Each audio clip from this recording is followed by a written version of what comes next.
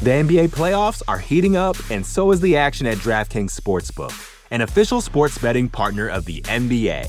DraftKings brings you same-game parlays, live betting, odds boosts, and so much more. You can download the DraftKings Sportsbook app now and use code VOXMMA. That's code VOXMMA for new customers to get $150 in bonus bets when you bet just $5. Only on DraftKings. The crown is yours. Gambling problem? Call 1-800-GAMBLER. Or in West Virginia, visit 1-800-GAMBLER.net. In New York, call 877-8-HOPE-NY or text HOPE-NY 467-369. In Connecticut, help is available for problem gambling. Call 888-789-7777 or visit ccpg.org. Please play responsibly. On behalf of Boot Hill Casino and Resort in Kansas, 21 and over. Age varies by jurisdiction. Void in Ontario. Bonus bets expire 168 hours after issuance. See dkng.co/bball for eligibility and deposit restrictions, terms, and responsible gaming resources. You know how to book flights and hotels. All you're missing is a tool to help you plan that unbelievable travel experience. That's why you need Viator. Book guided tours, excursions, and more in one place. There are over 300,000 travel experiences to choose from, so you can find something for everyone. And Viator offers free cancellation and 24/7 customer support for worry-free travel. Download the Viator app now and use code Viator10 for 10% off your first booking in the app. Find travel experiences for you. Do more with Viator. You're listening to the Vox Media Podcast Network.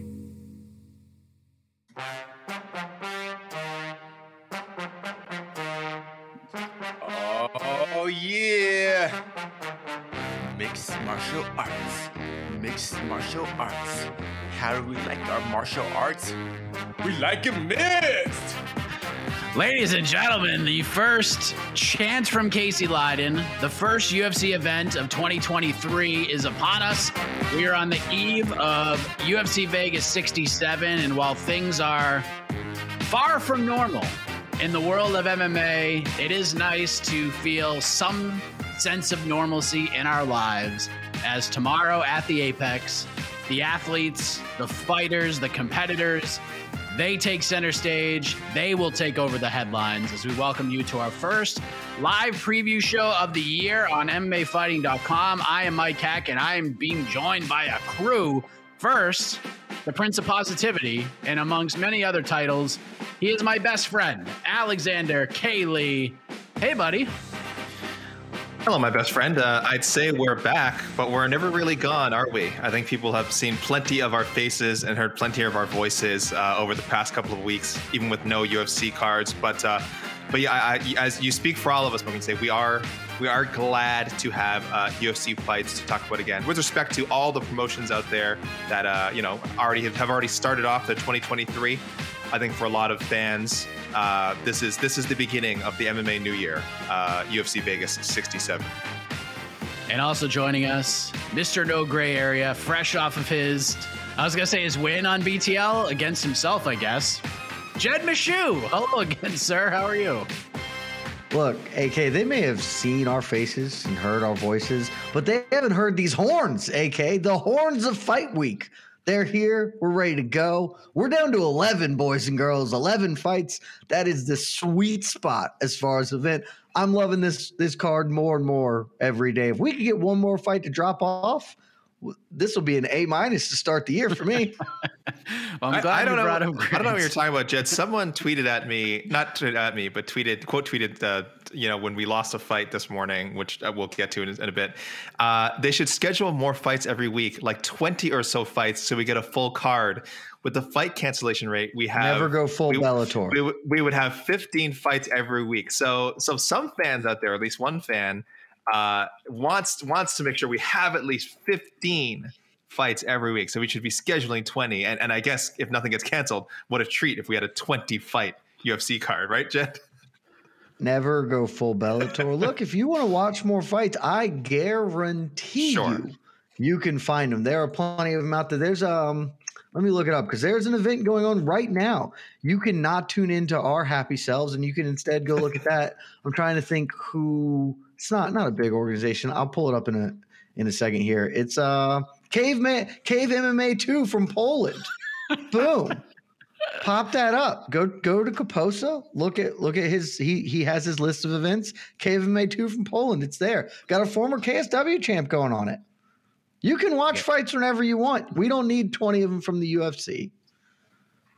Hey, we got one. Actually, Joseph Bosa, I am not happy we lost that fight. So we're clear. I'm happy we lost a fight, not that fight. Well, gentlemen, this is the first UFC fight card of the year. It couldn't come soon enough for a lot of people. And of course, the first UFC fight week, the main event takes a hit because a mouth injury knocks Kelvin Gastelum out of the main event with Nasruddin Imavov, and ever the gamer, ever the entertainer on top of that, Sean Strickland steps in on short notice for a light heavyweight bout, and he becomes the first UFC fighter since Tito Ortiz in late 2000 and early 2001 to headline back-to-back UFC events. A lot to talk to you fellas about, but AK, Jed started things off by throwing out potential grades. So let's begin with you. A lot of firsts going down this year with this card, including this will be your first gymnastics score of 2023. Oh. What you got, man? Give the people what they're here for. I hadn't even thought about it. It's almost unfair to grade it because the main event got changed this week. Some would argue this is a better main event. I know, Sean Strickland, just by nature of being more active over the past couple of years, has maybe built up more of a fan base than Kelvin Gastelum. A lot of people weren't giving Gastelum much of a chance against Imavov anyway. And again, just kind of based on what I'm seeing, they kind of like the Strickland-Imavov matchup from a stylistic standpoint. So I don't know. People could say the card got better. But yeah, we just lost a fight. We're down to 11. We lost the original main event. Some other interesting fights. I'm trying to remember we kind of lost out on. Jeff Neal Shavkat was at some point tied to this card. It kind of sucks that that the card has turned out the way it is. So if I give it a low rating, again, it doesn't really reflect the, what the matchmakers put together. But at most, this is like an 8 and 8.1, sort of like the bare minimum you can go for a UFC card. 8, 8.1, 8.2, if everything turns out well.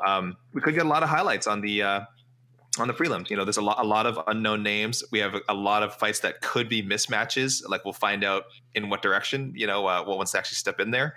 But anytime you have this many unknown properties, you could get a lot of highlights. So prelim could deliver. Main card has some good name value. I'll go 8.1, 8.2. If you'll want to go higher, I wouldn't blame them. It's really not a terrible card. But again, it's almost better to just give it like an incomplete rating because it's not what the matchmakers originally put together. Jed, Nasruddin Imavov, a guy that we have been very high on. He's coming into his own, it appears, and he had that tough fight with Phil Hawes a little under 2 years ago. Lost a close one there, and since then, 3 straight wins. He finished Ian Heinisch, finished Edmund Shabazian, had a hard-fought decision win against Joaquin Buckley. There are questions that need to be answered before we start crowning him, so to speak. And then we have Sean Strickland on the other side, new opponent on less than a week's notice. Obviously, he's tough as hell. He's coming off 2 straight losses. The first to Alex Pereira at UFC 276, one of your favorite fights of the year. Got knocked out in that one. And then a month ago, faces Jared Cannonier and loses a super close fight. Now we have Strickland versus Imavov. First main event of the year. Your thoughts the day before? It's a fight. AK is a generous man to give this a 8.1 or whatever he is deemed is the min score we can give, because that is not where I'd be on this particular fight card myself.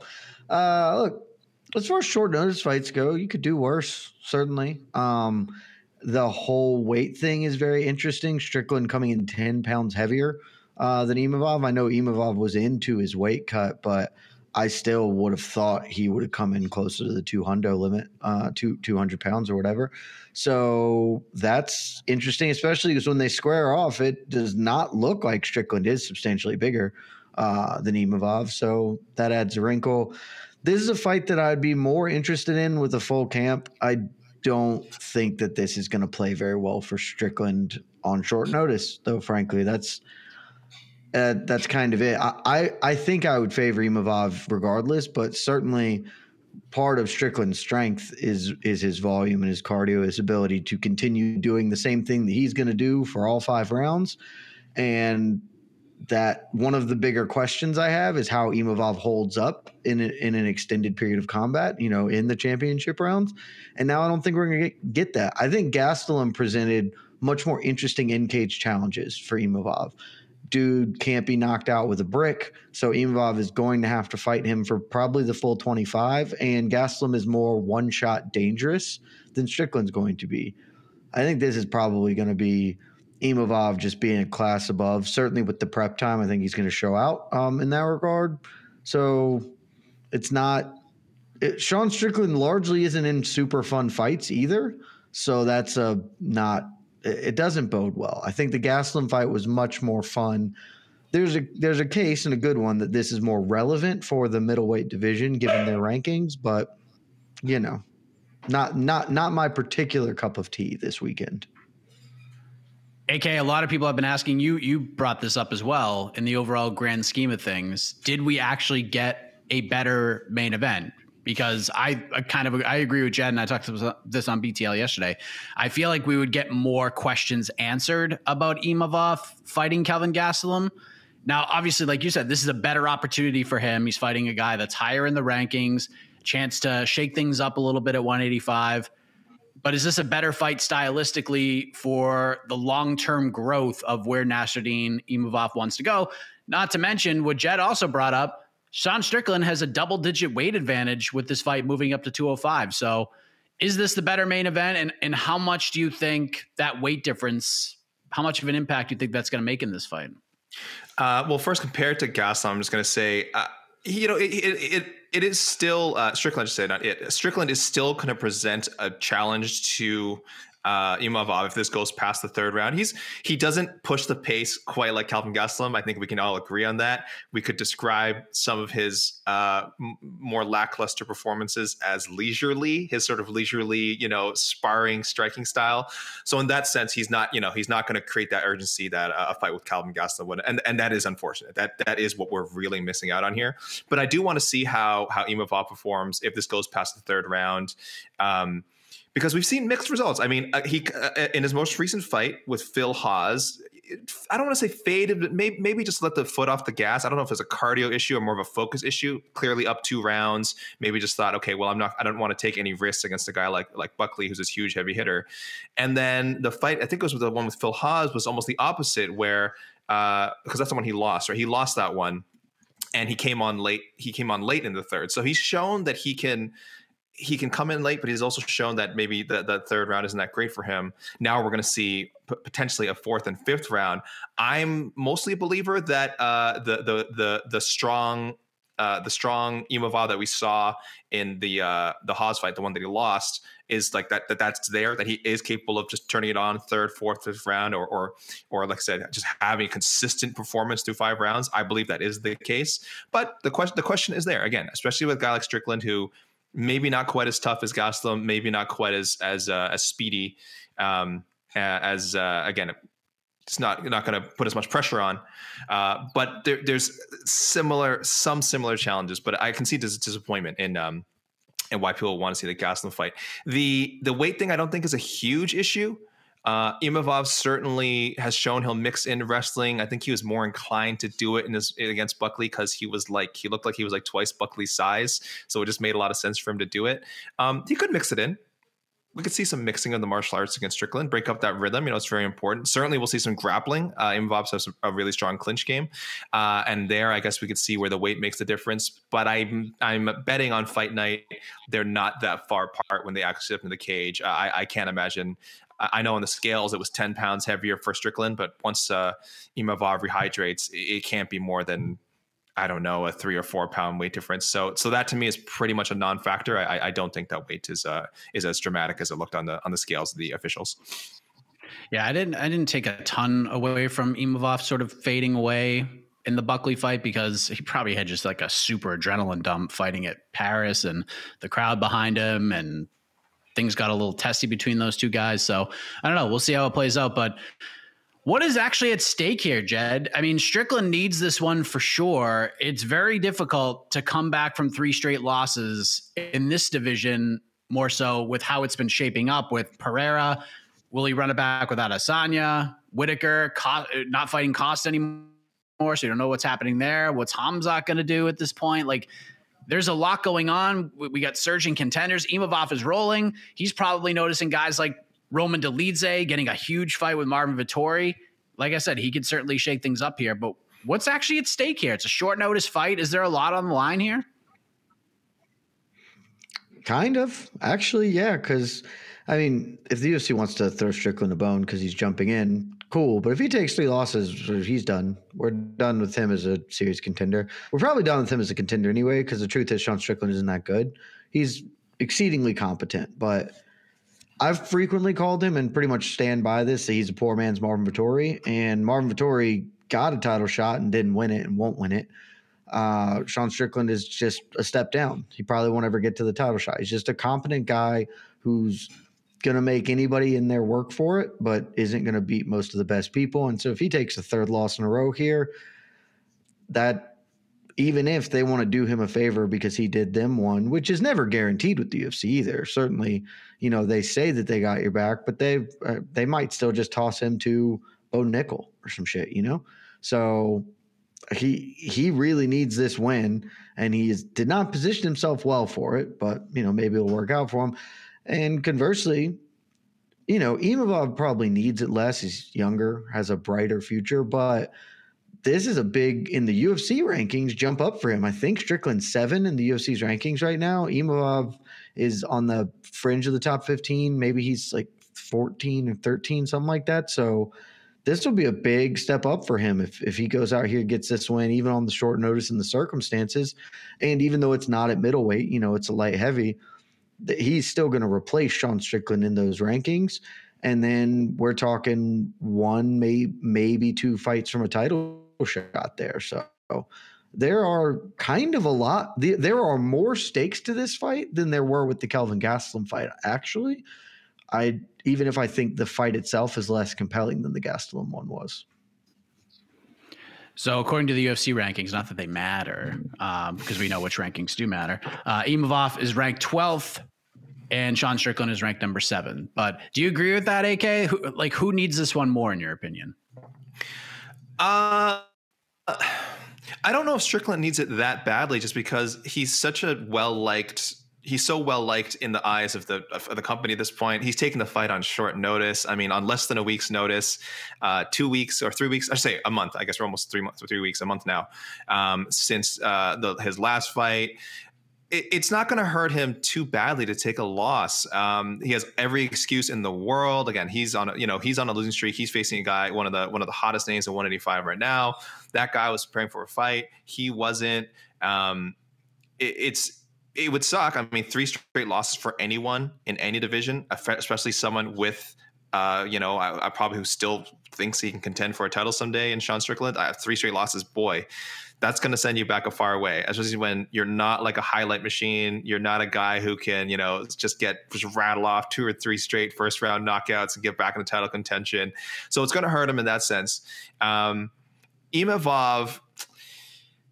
I don't want to say there's that much pressure on him, but he is.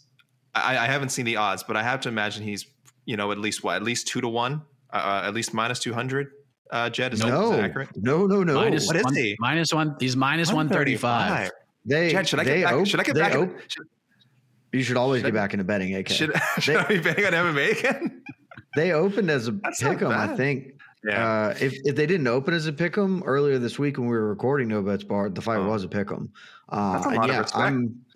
It is a lot of respect. I really do think it comes down to the fact that Strickland's been in a bunch of 5-rounders and, how Imavov looked down the stretch against Buckley and maybe fading a little bit. And they're just giving some respect. But I'm with you. I think this line's way off. I don't love Strickland coming in on short notice. I don't love Strickland coming in off of a 5-round loss, et cetera, et cetera.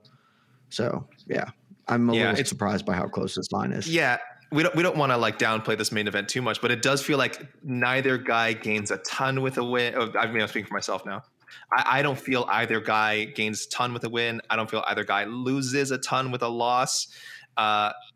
Honestly, I almost feel like the result of this fight by the end of 2023 I don't want to say we'll have forgotten about it. I mean, that's really true with almost anything in MMA. After friggin' six weeks, much less a whole year. But I do feel like it's a solid main event from a competitive standpoint. But gosh, how much stakes are on the line? Imavov gets 5 spots in the UFC's rankings. That's a lot. That is a big jump. It's the UFC's rankings, though. Who really? No. Also, it's also possible. You never know. Sometimes they do the. Think about how many years Drew Dober is going to have to fight at lightweight to move up 5 spots. In a decade, he will get through 5 spots. What if instead they drop?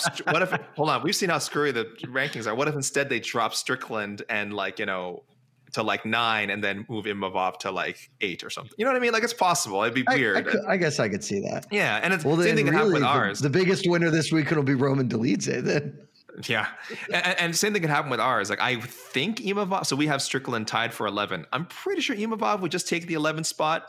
I don't think a win over Strickland, no matter how it happens, gives him enough juice to take a top 10 spot. I just can't imagine even 15-second knockout. I still don't think he goes in the top 10 over some of the established names. Though I could be wrong. If a huge win, people might say, "Hey, he's better than Gegard." I'll probably bump him. Yeah. I currently have him at 14 and I have Strickland at 15, but yeah. Oh, you already have him above him. Yeah. I'm very willing to believe that if he, again, we've talked about this on several shows. I love potential. If he shows something in this fight, I'm happy to move him up there. Oh, so we'll see. He could go for a big jump in the Jed Meshew. We talk about the UFC rankings. We talk about the MMA fighting consensus rankings. We don't talk about the stakes in the Jed Meshew rankings quite enough because it won't be that big. No, but we know a big performance. You can soar up the Jed rankings.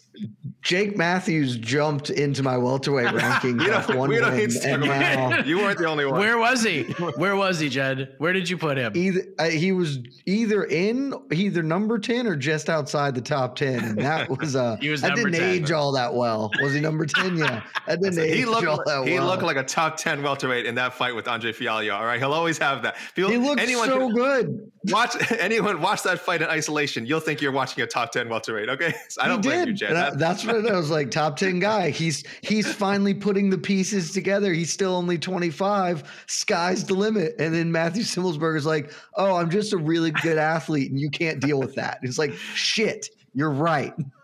And listen, maybe this happens for Imavov on Saturday. I don't know. Maybe this happens for Imavov. Yeah, Sean Strickland's not that good of an athlete is a problem.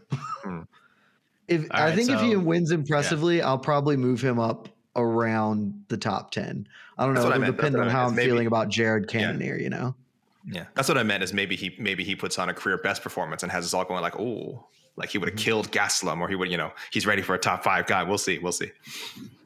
So, Jed, are you going with Imavov here? Is that your pick? Yeah, I'm going with Imavov for sure. AK. Yeah, I like Imavov too. It's Jed said it right at the top. A lack of prep time for me is huge. Sean Strickland, I know, a guy who's in the gym all the time, but huge difference between a guy who's regularly in the gym and staying in shape and a guy who's actually actively preparing for a fight. Full training camps for both men. I think Strickland has a much better chance of pulling off the upset. I think the odds that we mentioned would make a lot more sense to me. Imavov just being minus 135 in that range would make a lot more sense if both guys were on full camps. But preparation definitely matters. So yeah, and I think Imavov is very different than Jared Cannonier. So it's not like just going from Jared to Imavov is oh, no big deal. It's hugely different, I think, style wise. So yeah, I got to lean with Imavov by decision. Yeah. Let me also jump in just because I see a comment here from some Nathan Baker. I think no, it's not somebody in the comments oh, Strickland fought a month ago. He's not that out of shape. That's not really how this works. Your fight preparation is to peak. You are fighting for a date and your entire camp is built to peak at a specific time. That's why fighters don't like it when fights get pushed back a week because it fucks everything up. So he's not going to be just straight coming off the couch or whatever. And he's a fit dude and does it, but there's a world of difference between I was preparing for a main event a month ago and I'm fighting on 4 days notice tomorrow. It's just not the same. I do think despite the short notice, This is going to be a very, very close fight. I think it's going to be super competitive. I actually think it's going to be sort of a game of inches in a lot of ways. And I don't expect, AK, to your detriment, and maybe you're happy that I'm going to say this, I don't expect a lot of mixing of the martial arts here. Strickland has pretty good takedown defense. I don't see Imavov being able to take him down at will. So I don't think we're going to see a ton of fireworks here, if we're being honest with this late switch up. But I do think Imavov will be able to create some separation in some of these rounds. I think he'll have some bigger moments on the feet. I think when we look back at the stats, Strickland's probably going to outvalue him in almost every round, but I think Imavov will just have the bigger moments in the fight. So I will go with Imavov to win a decision. This is going to be close. Yeah, I'll go with Imavov to edge it out. And I do think it's going to be a very close fight, but we'll see what happens. That's why they get in the cage and do it. And we just make calculated guesses here. So the NBA playoffs are heating up, and so is the action at DraftKings Sportsbook, an official sports betting partner of the NBA. DraftKings brings you same-game parlays, live betting, odds boosts, and so much more. Don't miss out as the NBA postseason winds down. And new customers to DraftKings can bet $5 to get $150 in bonus bets instantly. You can download the DraftKings Sportsbook app now and use code VOXMMA. That's code VOXMMA for new customers to get $150 in bonus bets when you bet just $5. Only on DraftKings. The crown is yours. Gambling problem? Call 1-800-GAMBLER. Or in West Virginia, visit 1-800-GAMBLER.net. In New York, call 877-8-HOPE-NY or text HOPE-NY 467-369. In Connecticut, help is available for problem gambling. Call 888-789-7777 or visit ccpg.org. Please play responsibly. On behalf of Boot Hill Casino and Resort in Kansas, 21 and over. Age varies by jurisdiction. Void in Ontario. Bonus bets expire 168 hours after issuance. See dkng.co/bball for eligibility and deposit restrictions, terms, and responsible gaming resources. Vacations can be tricky. You already know how to book flights and hotels, but now the only thing you're missing is, the actual travel experience. Because is it really a vacation if you're just sitting around like you would at home? You need a tool to get the most out of your time away. That's where Viator steps in. You can book guided tours, activities, excursions, and more in one place to make your trip truly unforgettable. Viator has over 300,000 travel experiences to choose from. Everything from simple tours to extreme adventures and all the niche, interesting stuff in between. So you can plan something that everyone you're traveling with will enjoy. Real traveler reviews give the inside scoop from people who already been on the experiences you're considering, so you can plan with confidence. Free cancellation helps you plan for the unexpected. And 24/7 customer support means you can travel worry-free. Download the Viator app now and use code Viator10 for 10% off your first booking in the app. Find travel experiences for you. Do more with Viator. That's the main event. I do want to touch on the co-main event because I think the fight is pretty awesome. Dan Ige taking on Damon Jackson. And Jed, we got two guys on different trajectories right now. We have Action Jackson, who's won 4 in a row, opened a lot of eyes with his most recent win over Pat Sabatini. And then we have Dan Ige entering this fight with 3 straight losses. But the last few years for this guy, just going through the ringer. One of the tougher slates, one of the tougher resumes. Mirsad Bektic, which doesn't mean a ton now, but it meant a little bit more back then. Then Edson Barboza gets 2 wins there. Loses the main event decision to Calvin Kattar in a pretty fun fight. Knocks out Gavin Tucker, who was tearing it up heading into that one. Loses a main event to Korean Zombie. Lost a competitive decision to Josh Emmett, who's about to fight for the interim title. And then he gets chucked in there with freaking Movsar Evloev, who has all the makings of a future title challenger. Jed, this is a fantastic fight. It's a big and important spot for both guys. I love it. Your thoughts on it? Full agree. It's a great fight. I don't think you can run this as a main event, which was, I think, why the UFC felt compelled to find a replacement for Imavov. But I don't want to put words in AK's mouth. To me, this is a co-main event, though. This is not a penultimate fight. And I'm really interested to see what Damon Jackson looks like. He came in the Pat Sabatini win, especially given the circumstances, the personal tragedy, and that's his best performance. If he comes out with that kind of energy, that kind of fire, it could be a really bad night for Dan Ige. And I'm just not sure. I think that this is maybe Damon Jackson has turned a corner since the Ilia Topuria loss, but this is a great benchmark to figure out. Is he about to make his run? Or, has he just been flying high on a couple of easier opponents? Because Ige is the toughest guy he's fought since Topuria. Like, no questions asked there. And on the other side, Ige lost 4 or 5. As you mentioned, a run of absolute murderers, but he lost them all. And that is, when you've lost 3 in a row and 4 or 5, that can get to you mentally, like, well, shit, man, maybe I don't have it. How does he react? Because this is a big step down, or at least it seems like a big step down in competition compared to the level of the other dudes who's fighting. So this fight's awesome. It's really compelling. I'm very interested in what happens. And I'm going with my boy Damon Jackson because he and I share a birthday. So my birthday brother, Action Jackson, let's go, baby. So right now, according to DraftKings, Danny Ige, small favorite, -125. The comeback on Action Jackson, +105. AK, what do you think of this fight? And go ahead and check out a prediction. Yeah, I think as people know, I'm pretty big on strength of competition. It's why Tony Ferguson is still ranked in the top 10 of my personal MMA fighting global rankings. If you haven't, go listen to the airing of grievances episode of the ranking show, because good heavens, did we let AK have it for that? Listen, it was all with love. It was all with love, and I accept it. There's no love for me. No love. Oh, well, okay. Well, disdain. Your words did sting the most, I will say. But it means a lot. And when you look at the records of Danny Ige and Damon Jackson recently, Mike just ran down again, Evloev, Emmett, Korean Zombie, some other names. And Damon Jackson has been like fine people, but like Daniel Arguedo, who's fighting on today's card. Saturday's card. Kamela Kirk, who's okay. Like he's beaten some decent names, but Ige has faced a much tougher competition.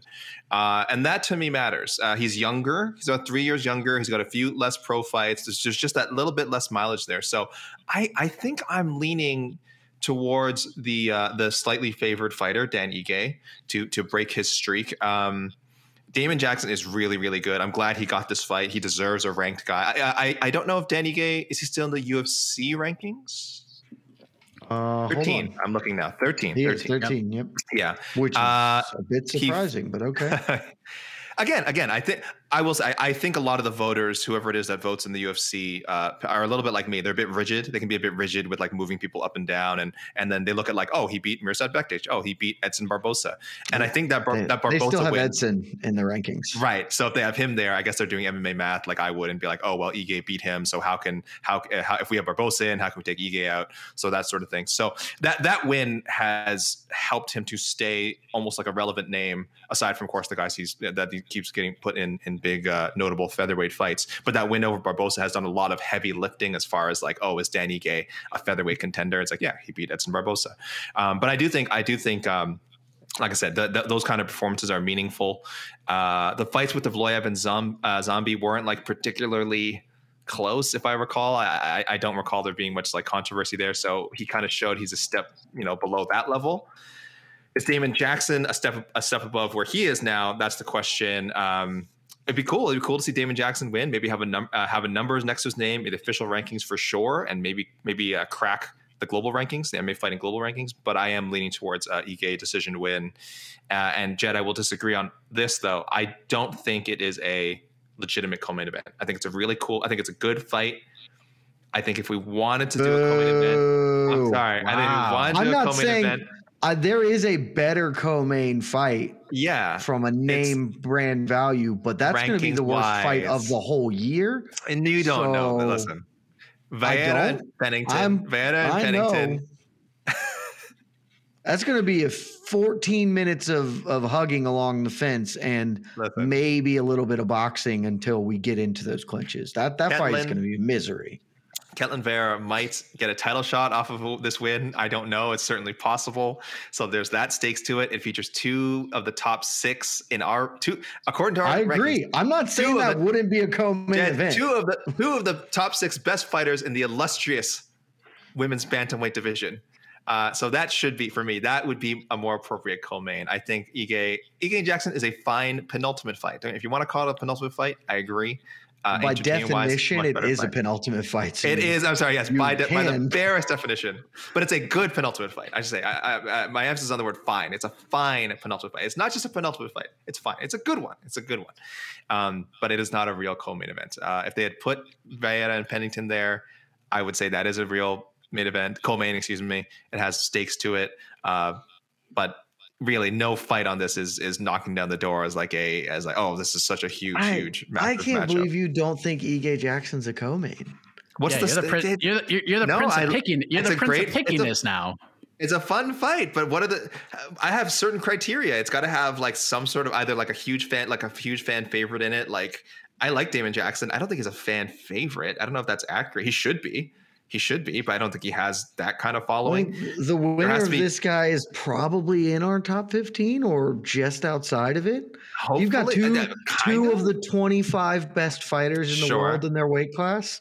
Yes. And if we're talking again, if we're comparing featherweight and like women's bantamweight, being in the top 25 of featherweight, frankly, is probably more meaningful than being a top 10 women's bantamweight. It's about the same as being in the top 10 of women's bantamweight if we're there. So it's just that I'm shocked. I thought for sure you'd be like, hey, we're getting a co-main. Again, I'm fully on board. The Vieira Pennington should have been, frankly, the best thing the UFC has done this year thus far is replace Kelvin Gastelum, because I had a real fear that we were going to get Vieira Pennington would be moved into the main event spot and they just drop Imavov off, and then this would be a tough hang if that's your main event.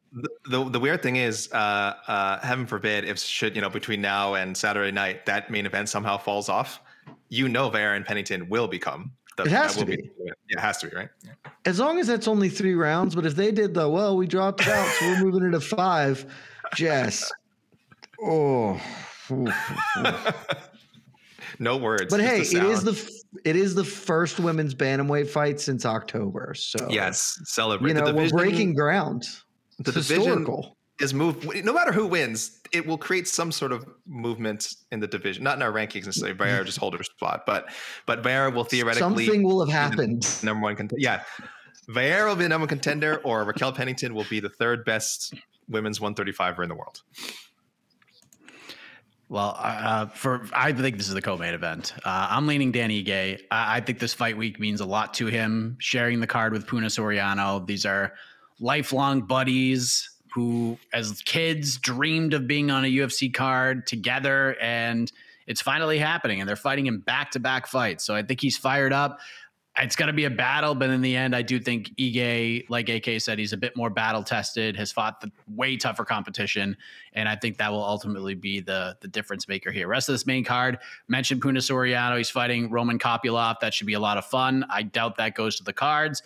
We have Ketlin Vieira and Raquel Pennington, high-stakes women's bantamweight fight. We have Umar Nurmagomedov versus Raoni Barcelos kicking off the main card. And Jed, I want to turn this over to you because the betting odds on this one are just off the charts. Umar Nurmagomedov, as of right now, is a minus 950 favorite. Even my dog is stunned by this news. This just seems surprisingly high, doesn't it? It's a very, very high line. We talked about this in No Bets Barred, and Connor and I were basically just shooting it about like, all right, well, at what price? Because we like, I don't want to speak for him all the way here, so I'll just go to me. I like Raoni Barcelos. He's a great fighter. He theoretically presents some challenges for Umar. I think Umar is probably better all around, frankly. But Umar's game thus far has felt like it is really reliant on wrestling. He certainly hasn't really had to operate without it. And so Raoni Barcelos is a good defensive wrestler. If he can shut the takedowns down, how does that play? Does that play at all? So that you can convince me that Raoni has a real chance to win this. The truth is I don't actually think he will. And so we were just talking like at what point do we feel the price is big enough that might as well take a shot? I think if you got Howney up to like 1,000, then that number just feels so big. But even at these odds, I'm like, I kind of feel like I'm lighting $20 on fire or whatever if I just throw the 20 spot down on a Howney, because Umar's going to win this because Umar might be the best bantamweight in the world. He hasn't proven that by any regard, but I would struggle to pick against him against just about anyone in this division, based on what I've seen and kind of the talk around him. So I understand it. This line to me is priced entirely to say, hey, don't even think about betting on Umar. Just we don't want to pay out tickets on Umar Nurmagomedov. So here you go. And I think that's an okay way. I may or may not have a bet down on a Raoni Barcelos by decision at plus 1,200. So, feel free to do with that information what you will, but I'm not banking on that one hitting. Very strange. Those odds are just crazy. AK, what do you think of these odds? I'm looking at Barcelos' odds history according to Topology. He's got odds makers feeling some kind of way because, okay, so I'll just go real quickly. His UFC debut, Kurt Holobaugh, was an underdog, plus 150. He won that by knockout. Chris Gutierrez, his second fight, minus 500 favorite, which just seems crazy now, and he won by submission. But that still seems crazy knowing that we know how good Chris Gutierrez is now. So he was minus 500. Minus 1,100 in his next fight. We're talking about Barcelos, by the way, not Nurmi. Minus 1,100 over Carlos Huachin, which was fine. He fought another Nurmagomedov. His next fight, Saeed, minus 105. Khalid Taha, minus 435. Minus 225 against Timur Valiev. He lost. Minus 500 against Victor Henry. He lost. Minus 240. So Trevin Jones. So all his fights are like, except for the Saeed Nurmagomedov fight, are like he's either hugely favored or in this case, I think it's the first time he's ever been a huge underdog. So very, very weird betting history for Raoni. AK, so this is funny because we also talked about this in No Bets Card. Okay. The other side of this, right? Instead of the Howney part, look at Umar. Umar's the same. He is the same size of a favorite over Raoni Barcelos as he was over Nate Maness. And no disrespect to Nate Maness, but Raoni Barcelos is a better fighter than Nate Maness. That's like, why? What are we? Brian Kelleher, he was a minus 900 favorite against Brian freaking Kelleher, who's a damn good fighter. Like it's a very weird betting line on this card for sure. The lowest that Umar has been in his 3 UFC fights, minus 540 for his debut against Sergey Morozov. Yeah, minus 540. That's still insanely high. That's like a massive favorite. High. Damn. I mean, at the same, minus 950 is basically 90% to win, though, which that doesn't feel wrong, Yeah, it's a wild line. Bantamweight is insane. It just looks big. Yeah, we will get to the peeps in a moment, but real quick, AK, low key banger, banger. Nothing on the main card. Let's dig deep here.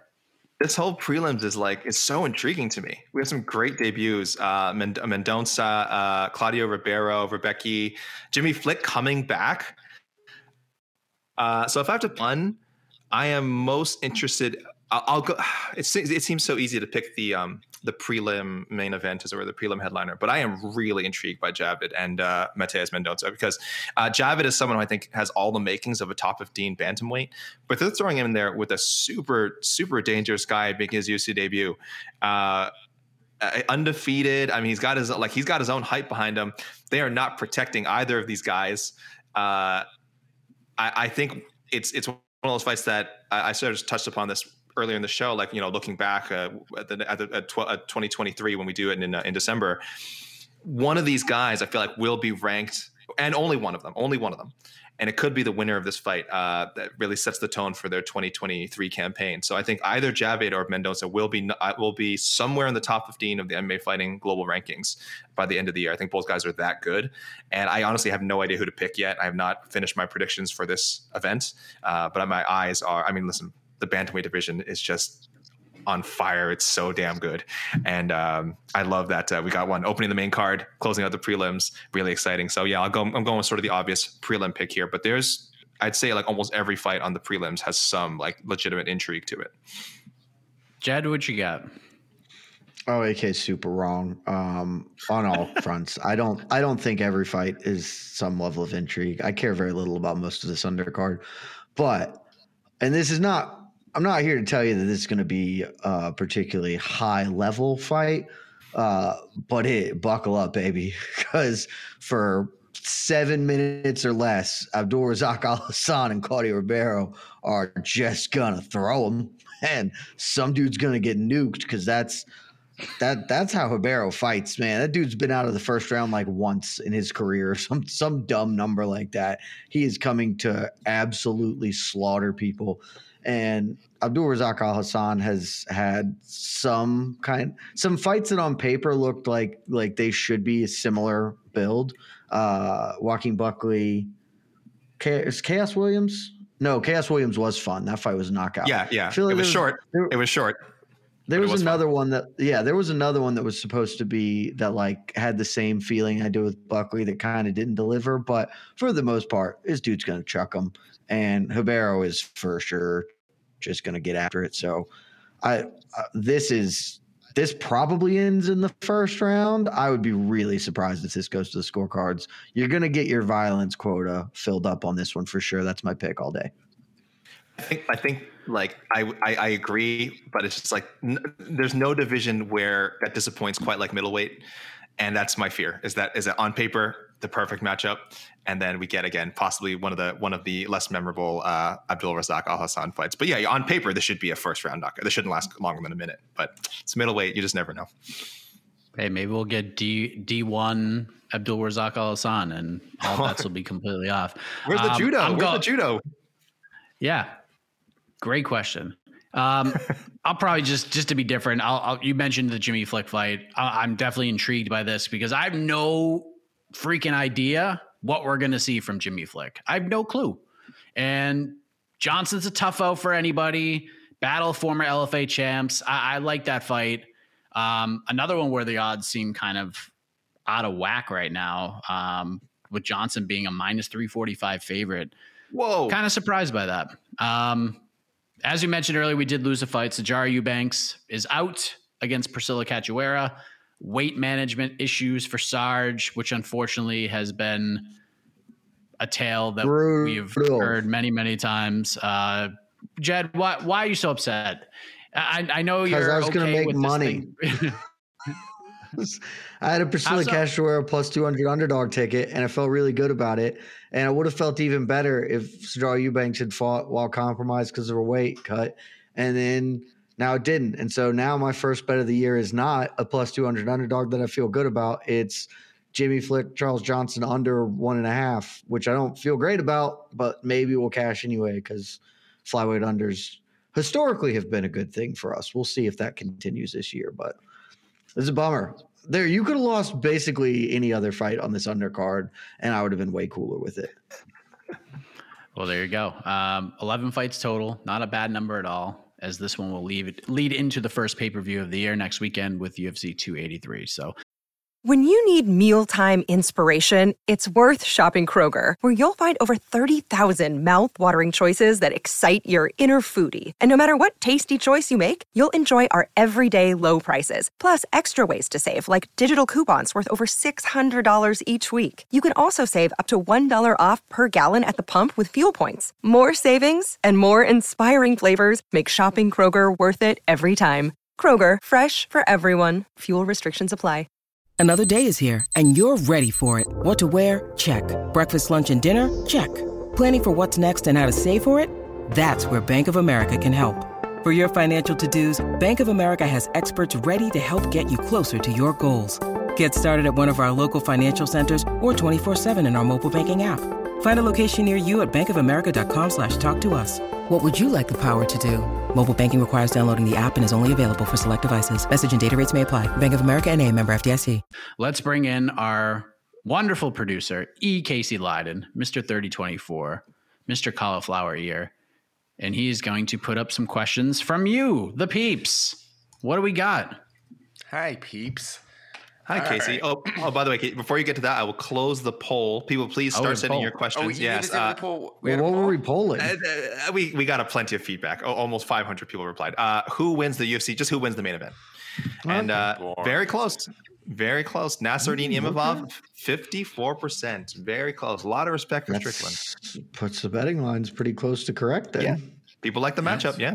People, the odds makers done it again. They're definitely gonna making money off somebody this weekend. Look, Vegas knows what they're doing. Vegas does not know what they are doing. So what was the so this line is closer than the Gastelum line, I assume, right? It's a little further now, I think. I don't know. Hold on, let me pull it up. I'm trying to remember what the Gastelum line was. I'll pull that up, but I feel like that one opened pretty close too. But it got up to minus 225 for Imavov. It's opened at minus 190. He was that high? Yeah. Jeez. Yeah, you're right. Then yes, this is closer, which is very surprising. Yeah, I think I on the only rankings that matter, the MMA Fighting's world rankings, I'm pretty sure I have Imavov the highest ranked amongst all of us. I will check this now. I would bet money that is true. I will check this now. You definitely have him the highest ranked. You have him in the top 10. Nobody else is going to have him there. If I don't, then nobody else is going to have him. I have him at number 10. Yes. Yeah. I don't even have Strickland in my top 15. So you do not. He is not in your top 15. So yeah, no. What have Kelvin? I have Strickland at 15. So he is just hanging on. So the only one of us did. So Gui is only one of the few people that have Imavov behind Strickland, right? Or no. I think most everyone does. Oh, never mind. Okay. Most of us do. Yeah. Because I'm just the only person. Some people. No, and Mike as well. Mike also has Strickland. I just don't have Strickland in my top 15 at all. Yeah. Jed, you have a few people. So I have moved on from the Strickland. We're pretty close to split, but yeah, most people are rocking that. The traditional Strickland in front. All right. Okay. What do we got? With the weight mismanagement, is Sarge being dishonorably discharged? A+ question. The Watts riot. Nicely done. Oh, well done. Well done. I mean, if we're not, I don't know how you feel, AK, but if we're not there, we are. I mean, the door is open. It's just the UFC's just kind of give her one last nudge out. Maybe they just give her like a really tough fight next. I don't know, but make her fight at bantamweight. Not a good look. They have no bantamweights. I don't get it. Just you're the promotion. She can show up at 127 if she wants to, but just have her fight at bantamweight. She was there. She wanted to go back. I know, but I'm saying, but the UFC controls that. They can't, they just say, well, we'll give you a fight at bantamweight or else move on. This fight was a flyweight, right? Yeah. Oh, it was a flyweight, yeah. So I've seen this question, this as well as why has she been sort of in the good graces of the UFC for so long? It's an interesting question. She has missed weight officially twice for fights that she showed up for. Casey, we remember that. Yeah, it has to be three. This doesn't count as official weight miss either, by the way. I'll tell you, she didn't show up to the weight. Yeah. So she's only officially missed, hit the scales and missed twice. We're not counting the Ultimate Fighter finale, which again, she did not show up to weigh-ins for because she had kidney failure. So if you want to talk about how many times we've talked about her weight issues, it's been 4 solid times. But only 2, yes.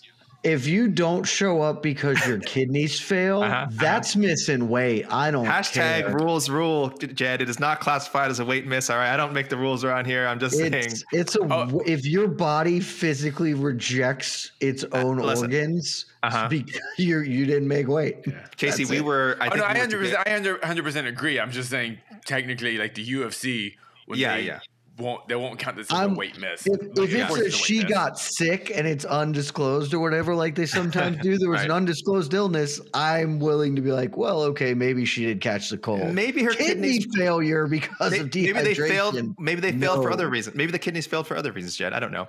But Casey, we were together for that one. Kidneys historically just fail. Yeah, we were on site for that because I I can't remember where we were, but we were definitely together. We were with Ariel too. And then we were so excited because Roxanne ended up getting the title fight instead. And then ended up losing to Nico Montano. And then that was in Nevada. So if you were on site, it was in Nevada. Is that where? Maybe we're. Is it Paradise Theater? I can't have been in Nevada. I was with you guys for some reason. Maybe we weren't in Nevada. Park Theater in Paradise, Nevada. Well, I wasn't there. I wasn't there. We watched, but I was with you guys. Yeah.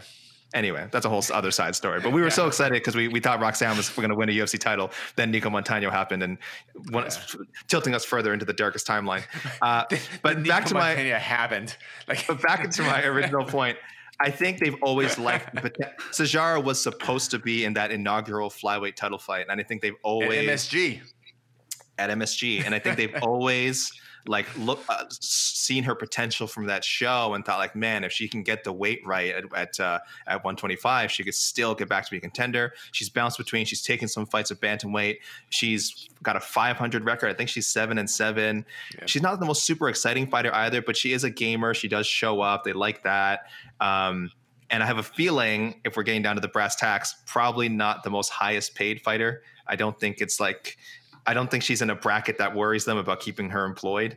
When they're doing their cuts and looking at their budget, who should we cut this year? She's way out of that. She's way out of that range. She is not making a dent in their finances. So I know that's kind of a cold-blooded way of looking at it, but if you're wondering if Sijara Eubanks is still with the company by the end of the year, just remember what I just said there, and you'll know why. The salary has a lot to do with it. So I don't know. I think this could be the end. This to me is almost a bridge too far, but again, wouldn't surprise me because they've kept her around for quite a while. Yeah, I'll be shocked if they let her fight at 125 again. I mean, and dude, this sucks for Priscilla. Jeez, imagine big fight camp flying 14 hours from wherever she trains down in Brazil and just show up and all right. And she's in a win streak. She's in a win streak. She's looking to get another shot at Valentina. Yeah. Okay. We talked about this a little before, but I think it's worth bringing up again. Is a different fight on the card that could have been the main event. To me, I would have put Ketlen Vieira versus Raquel Pennington in the main event. A title shot against Amanda Nunes is on the line. Jad, do you agree with Joseph Bose's take here that Ketlen Vieira versus Raquel Pennington should have been bumped up to the main event? No, because I have eyeballs and I don't want to have to gouge them out on Saturday. So I would prefer that to not have happened. I do think it would be the most quote unquote deserving should this have played out, because I don't know. I guess that this is technically a true statement, although I didn't really consider it. But just because, to me, Raquel Pennington should never get to fight Amanda Nunes again. Even though this would be her 5th win in a row, that first fight was just it erased any doubt. We don't need to do that again. We're good. We're covered. It's the same thing where it's theoretically, Caitlin Chookagian, if she had beaten Manon Fiorot, would deserve another shot at Valentina Shevchenko. But no one is confused about what will happen if she gets that. So why even bother? Technically, if Pennington wins, she probably actually still will get one. 5-fight win streak, and there is nobody else in this freaking division to give it to. But this fight always felt more like if Vieira can get this one done, she's just next in line because who else is going? But yeah, I guess it would have been fine to put it here, but I'm much happier with how things played out. So if Raquel Pennington outdonas Vieira, just one shots her, knocks her out. At least be cooler. Yeah, it's cool. Is Rocky just one of those fighters because she lost so decisively over multiple rounds that it's literally just impossible for her to get another title shot? Just based on I don't think it's impossible just because the division is so weak and a 5-fight win streak is nobody has it. So just based on that and Nunes theoretically wanting to fight at some point, that just kind of will make her next in line. But that Nunes is going to be a minus 1,300 favorite, and that's probably low. It's just why unless because the way her fights have gone since then have not given anybody any reason to be like, ooh, Pennington has made huge adjustments. She's gotten better. I'm not here to say she's the exact same fighter, but she isn't blowing the doors off people. You're like, oh, this can be substantively different. It's just like, yeah, she's tweaked things. She's tightened the springs a little bit. She's not competing in the same sport as Amanda Nunes, so it's not going to matter when they fight, but she might just get to do it because there's nobody else. Yeah, and it's not just the one fight against Nunes that's like being held against her. You also keep in mind she's not the most respectfully not the most exciting fighter. I don't know if she's ever had. No one in this division is exciting though, AK, except for occasionally Amanda Nunes is occasionally exciting. Josiane Nunes, if we get Josiane Nunes, I guess Josiane Nunes. There you go. She's the best. But she doesn't fight enough yet. She will. This will be the year of Josiane.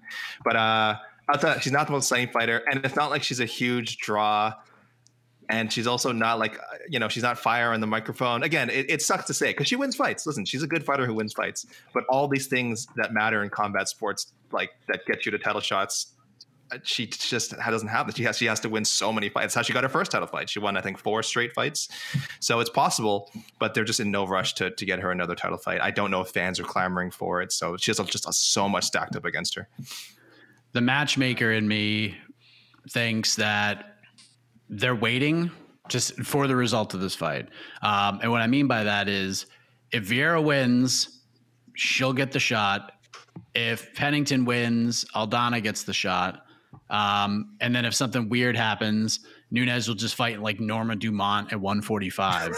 But if Raquel wins, she doesn't get a title fight. I think she gets the fight that she's been wanting for many, many years. And she'll get the Juliana Pena fight, and that'll be the legit winner. That fight would make more sense as getting her a title fight. Because that's the other part of this, right? Like in her last title fight, she fought Miesha Tate, and you're like, okay, if she wins this, she gets it. It doesn't. Ketlen Vieira, no disrespect, it does not feel like beating her is how you get a title fight. So that actually makes a lot of sense to me, Mike. All right. Let's keep going.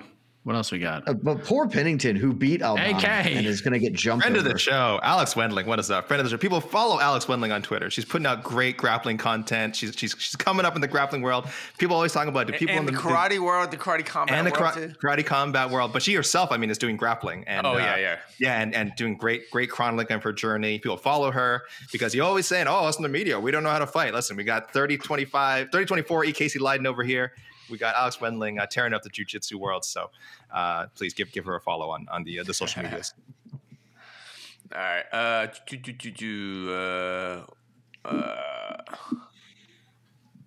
Let's talk about this. That Phil Haas loss on Imavov's record makes me question what really is his ceiling. Thoughts? I mean, I don't know. How do you feel about that, Casey? I think if you actually watch the fight, it's not just. It was the fight could have gone to Imavov. I still scored for Haas, and that was like when Haas was. I would say he's still a really hot prospect. I know it's kind of cooled off, especially with the knee injury. He'll be out for a while right now. But that was an extremely close fight, and early, I think that was Imavov's maybe his first UFC fight or second UFC fight. Second. I just take that as a learning experience, and I think Imavov is a much better fighter now, and that's it. How long ago was that? Like 3 years, 2 years? That was February 2021. Oh, that's 2021. Okay. February. Almost 2 years now. Yeah, I'm looking at MMA decisions. Also, almost everyone scored it for Haas. There were a couple draws, and 3 people scored it for Imavov. The other problem with the way this is framed about the question of the ceiling is, look who your fucking middleweight champion of the world is. Phil Haas could absolutely tackle Alex Pereira to the ground in a 15-minute fight 3 times and hold him down. It's 100% a viable thing. Could happen to the current champion of the weight class. Because that's really what happened. Phil Haas is a damn good wrestler, and Imavov couldn't cope. I'm sure he's getting better. He's still young. He's improving. But of all the weight classes in the sport, middleweight is probably the one where you can get by the most without having to wrestle, just because of the current construction of the top of the weight class. Yeah, so like if you can dodge Derek Brunson, like you're mostly pretty good. And Robert Whitaker is the other guy who can do it all. But like, it's pretty easy to construct a path up this weight class without having to fight a guy who's going to tackle you a bunch. Okie dokie.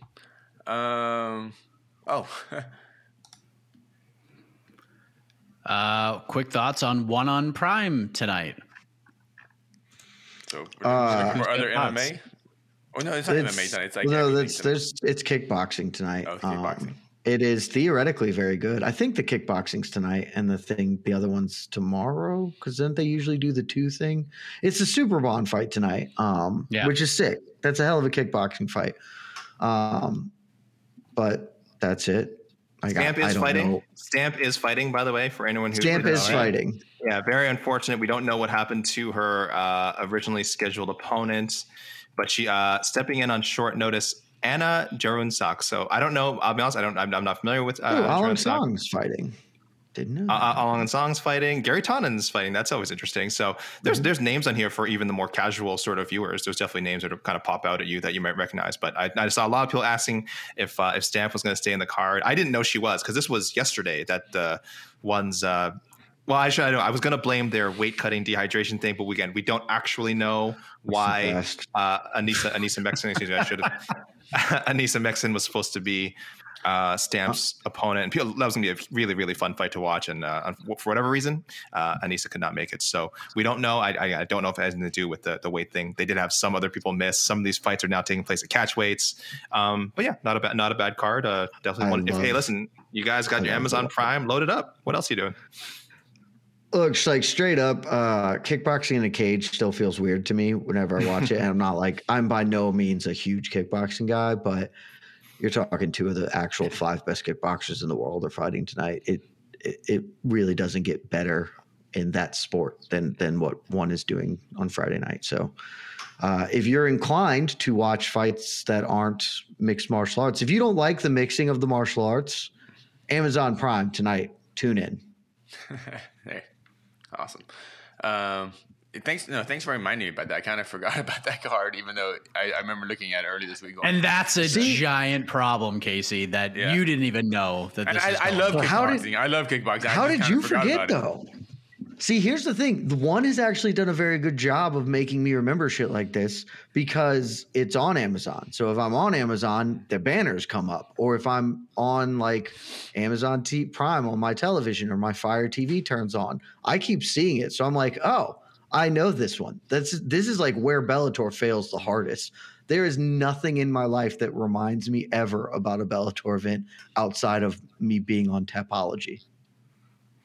The only reason I remember this fight is because of the weight, the weigh-in issues. Actually, always the most fun. Yeah, it's always the most fun. Like weigh-in issues are the way to bring attention to a card for sure.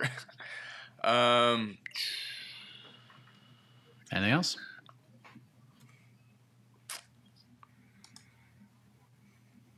We good? Last question. Here we go. All right.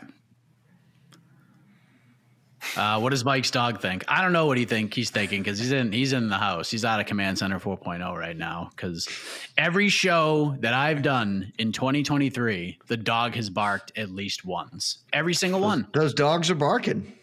And he's like, he barks, but he's now discovering his voice more and more.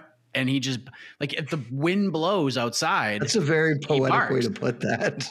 Yeah, he's found his voice. His confidence is there because like discovering his voice.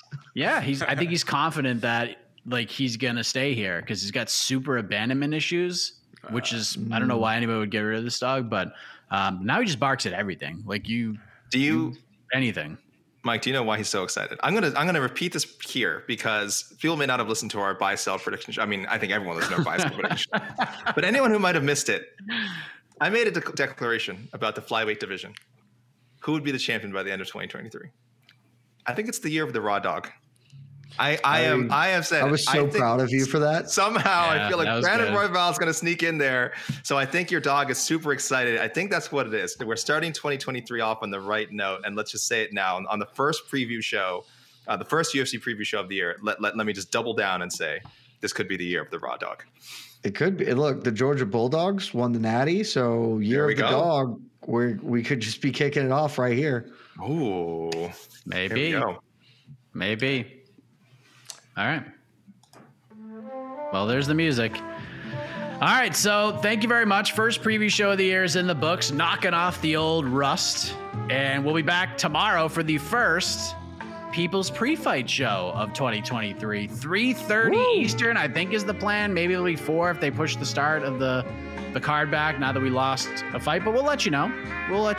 And then Jose Youngs is actually going to be in the building tomorrow, so we'll have on-site coverage as well. So we'll see you tomorrow. And then, of course, AK and I will be back on Sunday for some matchmaking. There's the shirt. I still haven't got one yet. My wife has one. My son has one, but they don't have one in my size. And I really want a shirt. It's unbelievable. So for Casey, thank you. Jed, AK, I am Mike Heck. Appreciate you watching and listening. Just getting zooming in. Look at that thread. Good night, everybody. Look at that high thread count. So soft, so comfortable. Happy birthday, AK. Weirdo. Is that it looks like a couch. You're listening to the Vox Media Podcast Network. The NBA playoffs are heating up, and so is the action at DraftKings Sportsbook, an official sports betting partner of the NBA. DraftKings brings you same-game parlays, live betting, odds boosts, and so much more. You can download the DraftKings Sportsbook app now and use code VOXMMA. That's code VOXMMA for new customers to get $150 in bonus bets when you bet just $5. Only on DraftKings. The crown is yours. Gambling problem? Call 1-800-GAMBLER. Or in West Virginia, visit 1-800-GAMBLER.net. In New York, call 877-8-HOPE-NY or text HOPE-NY 467-369. In Connecticut, help is available for problem gambling. Call 888-789-7777 or visit ccpg.org. Please play responsibly. On behalf of Boot Hill Casino and Resort in Kansas, 21 and over. Age varies by jurisdiction. Void in Ontario. Bonus bets expire 168 hours after issuance. See dkng.co/bball for eligibility and deposit restrictions, terms, and responsible gaming resources. Support for this podcast came from SAS. Data is everything, and now everything is data, which means more to process, more to analyze. And now more than ever, speed to answers matters. So how do you produce those answers as fast as the world produces data? With SAS Viya, the quickest way from a billion points of data to a point of view. It's a more productive data and AI platform that helps you get more done. Learn more today at sas.com/VIYA.